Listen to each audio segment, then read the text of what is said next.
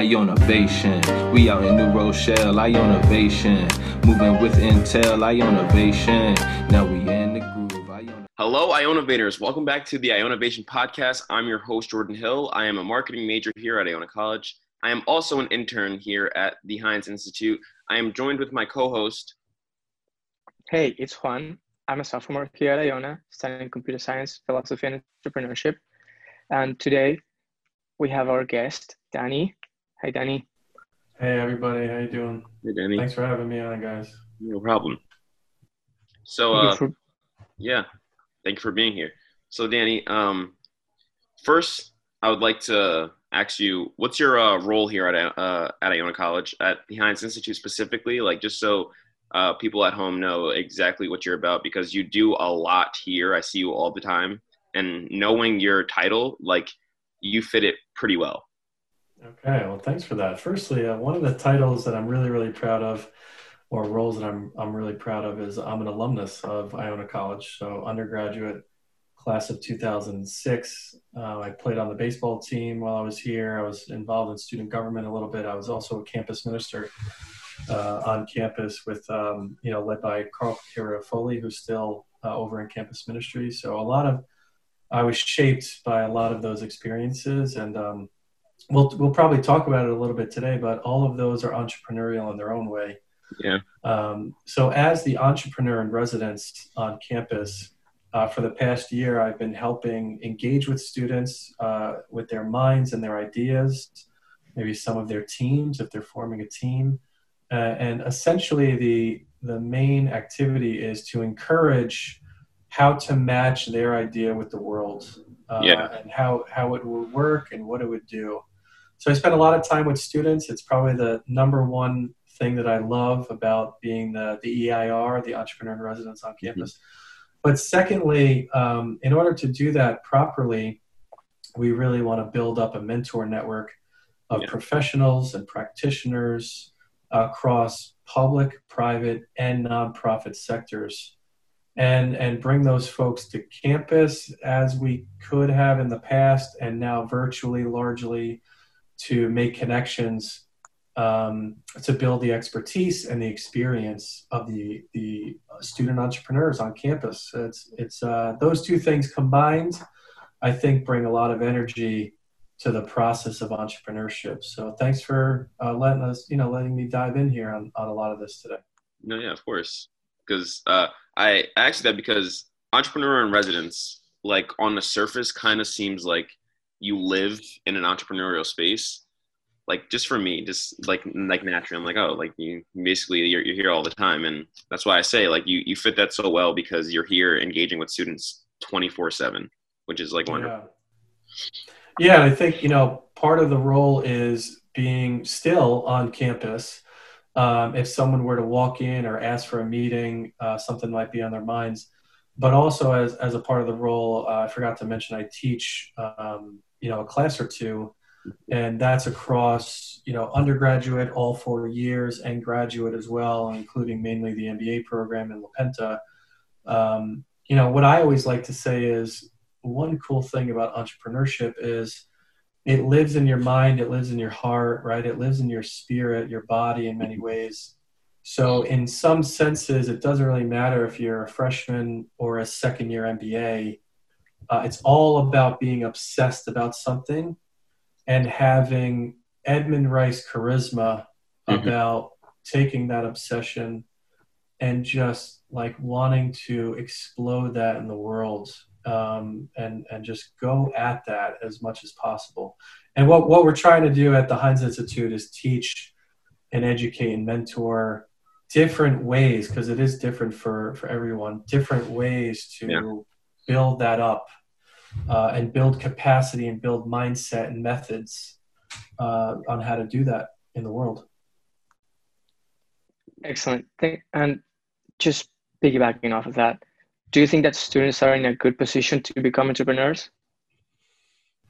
Generally speaking, yes, I think so. Especially through the Hynes Institute. I think anyone that walks through the door is going to be treated not only with respect, but is going to be encouraged to tap into themselves in their own way. So I think that's a good first step. So any curiosity that a student has, if they want to take action on that, it's a really good place to be. But taking a step back, I think it's a larger conversation, and I might be taking a contrarian viewpoint on this, but I don't know yet if every student is positioning themselves to be an entrepreneur. Okay.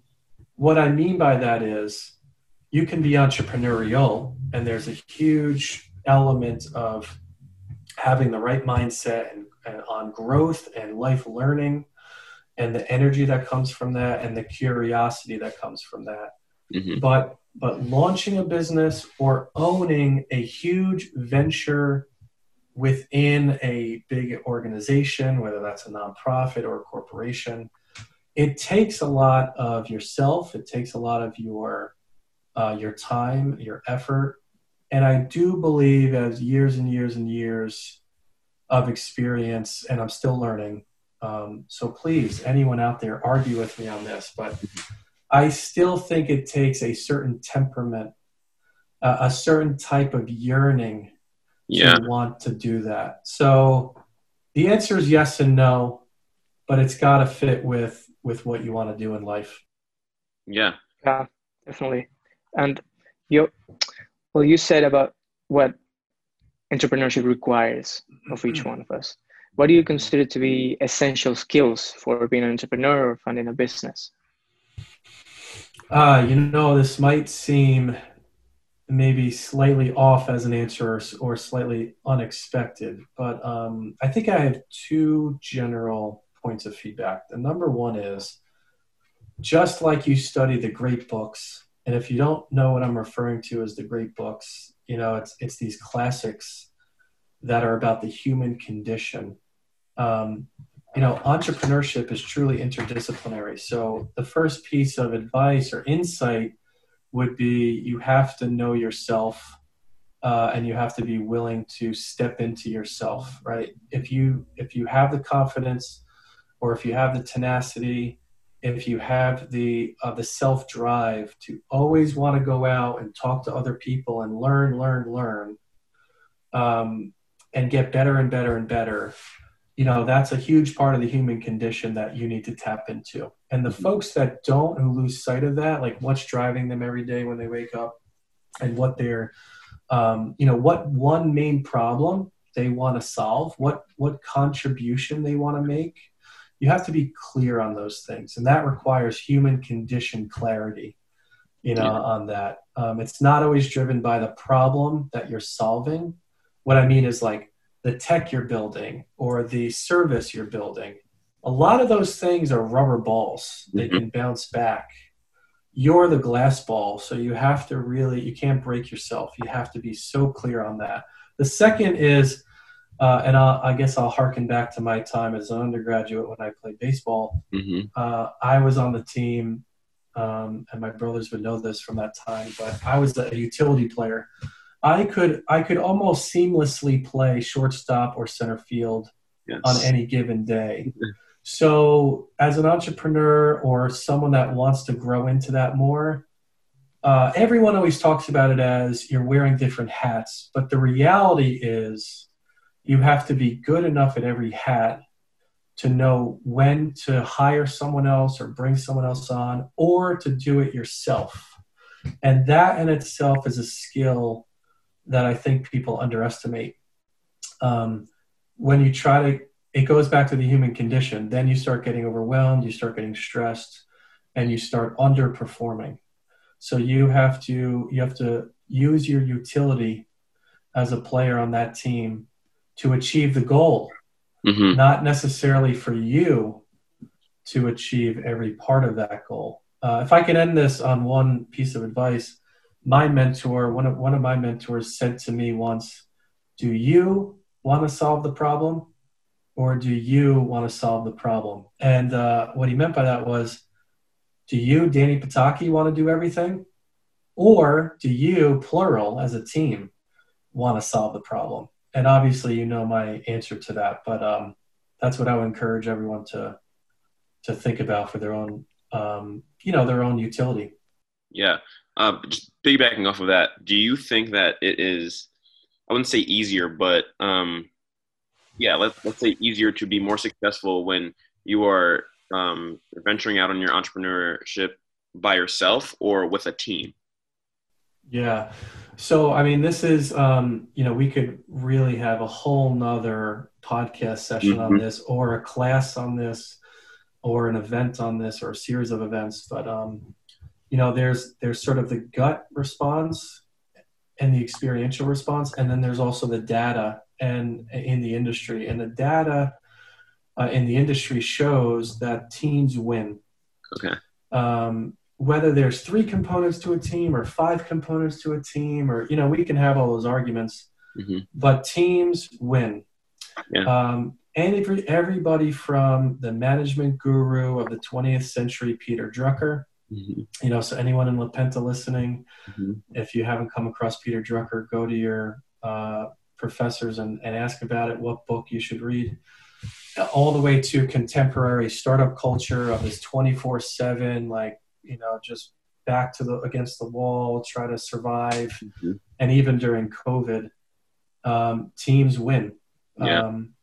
So I think the second part of that is it's the environment that you consistently put yourself in.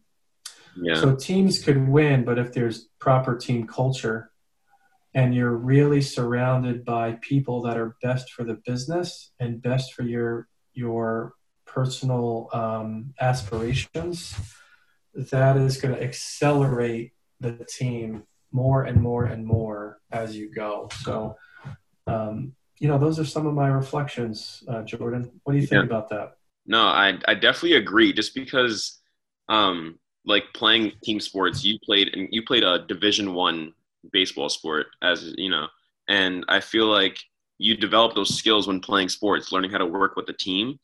And I feel like, honestly, some Division I athletes may be the most entrepreneurial people in the world, just because they already have that team camaraderie. They know how to work with teams and people that they've never met, people that are from different states, but somehow they all, manage to come together and, win championships and do other things like that. So I definitely can see how teams definitely help in an entrepreneurial venture.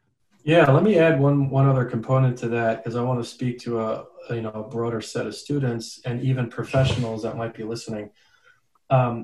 I love everything you said about the teams. One other thing to take a step more broadly back is I would say I would explain it slightly differently. I would explain it as whatever you step into that requires a team, that's going to help accelerate that growth. So if you're a performance artist that needs to put on a play or a dance, there's a lot of nerves associated with that, just like bottom of the ninth, 2 outs, bases loaded. And you're stepping into wanting to give other people an experience, So that mindset, even as an artist, is there. That mindset of being, so that's like drama club and things like that. But if it's also, imagine leading a volunteer effort on a midnight run, or you're going to feed the hungry, or you're collecting clothes. It just simply requires this repetitive nature of having the confidence to reach out to all these people and say, look, we need to make this happen by this date with this amount of goal, with this process. So when you decide to step into something, if you are not obsessed with that, then walk away from that. Yeah. If you commit to be obsessed to that and spend your time, energy, thoughts, and all these capacities and functions, then do that. Obviously with honor and respect and with focus. So thanks for opening that up, Jordan. So Danny, can I ask you, are you building a team at Hynes Institute? Yeah, because we're especially talking about these environments and these groups of experts. I mean, a big part of what we're doing, I mentioned it when we first started talking about the EIR role, is going out into the community and telling the story of the Hynes Institute and what students are doing with their ideas, and sourcing practitioners across different industries, sourcing experts and subject matter experts who are deeply experienced and have that expertise arrange across different fields and disciplines, and also, ventures. Maybe they're launching something now and going through it. Maybe they've been a 30-year corporate executive and everything kind of in between. And, we've pulled from the alumni network, we've pulled from the local Nurse Shell community, we've pulled from folks that are across the country who have heard about the good work we're doing and want to be involved.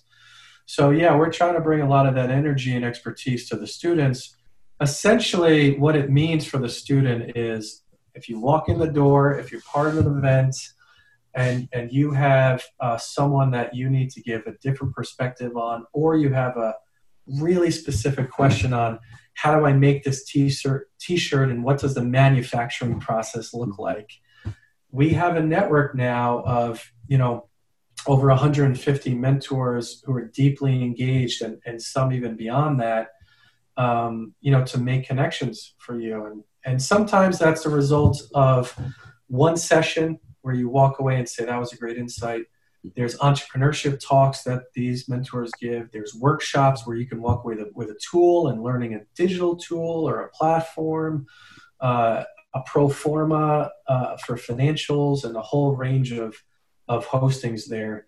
And then also, the friendship side and the networking, that maybe that relationship down the road becomes more meaningful and impactful for you as you build. So it's really about encouraging students to build those relationships. Thank you very much for sharing. And can I ask you one last question? So do you have any words of encouragement for those students that are driven to be entrepreneurs and change agents? Sure. Wow. Yeah. To be a real change agent and to make a contribution on whatever this is, I always encourage students to think about what I call their 400-year line. And I know that students that have been in my classes have heard this, but you've been shaped by people before you and your family and your communities for 200 years. Think about your great-grandparents living all the way back. And you need to, I encourage you, it's an imperative to think about a solution that will last 200 years. I don't want it to last for 2 years. I want it to last for 200 years and make a real contribution to the world. So in order to do that, it sounds maybe more simple than maybe advice you might be expecting, but you have to take care of yourself. You have to take care of others and your family. And that's where, just living in the world, you're going to recognize what problems exist, where you're naturally sort of your acumen and your temperament are going to lead you. It sounds philosophical, but if you're just constantly applying this curiosity and this obsession in the world with this longevity of view, 200 years, then you might say to yourself, okay, I think I want to build that artificial intelligence platform that's going to make a contribution in 200 years. But maybe that first step you're taking is a test or an experiment towards that. Yeah. So don't throw it out that you think, oh, this might only last until next week. Next week, you're going to iterate on that. And then next year, you'll iterate on that. And then 10 years from now, you'll be saying, I can't believe I spent 10 years on this. Yeah. So, extend your view a little bit, 200 years, and try to sit down and really now think what contribution you want to make. That's my advice.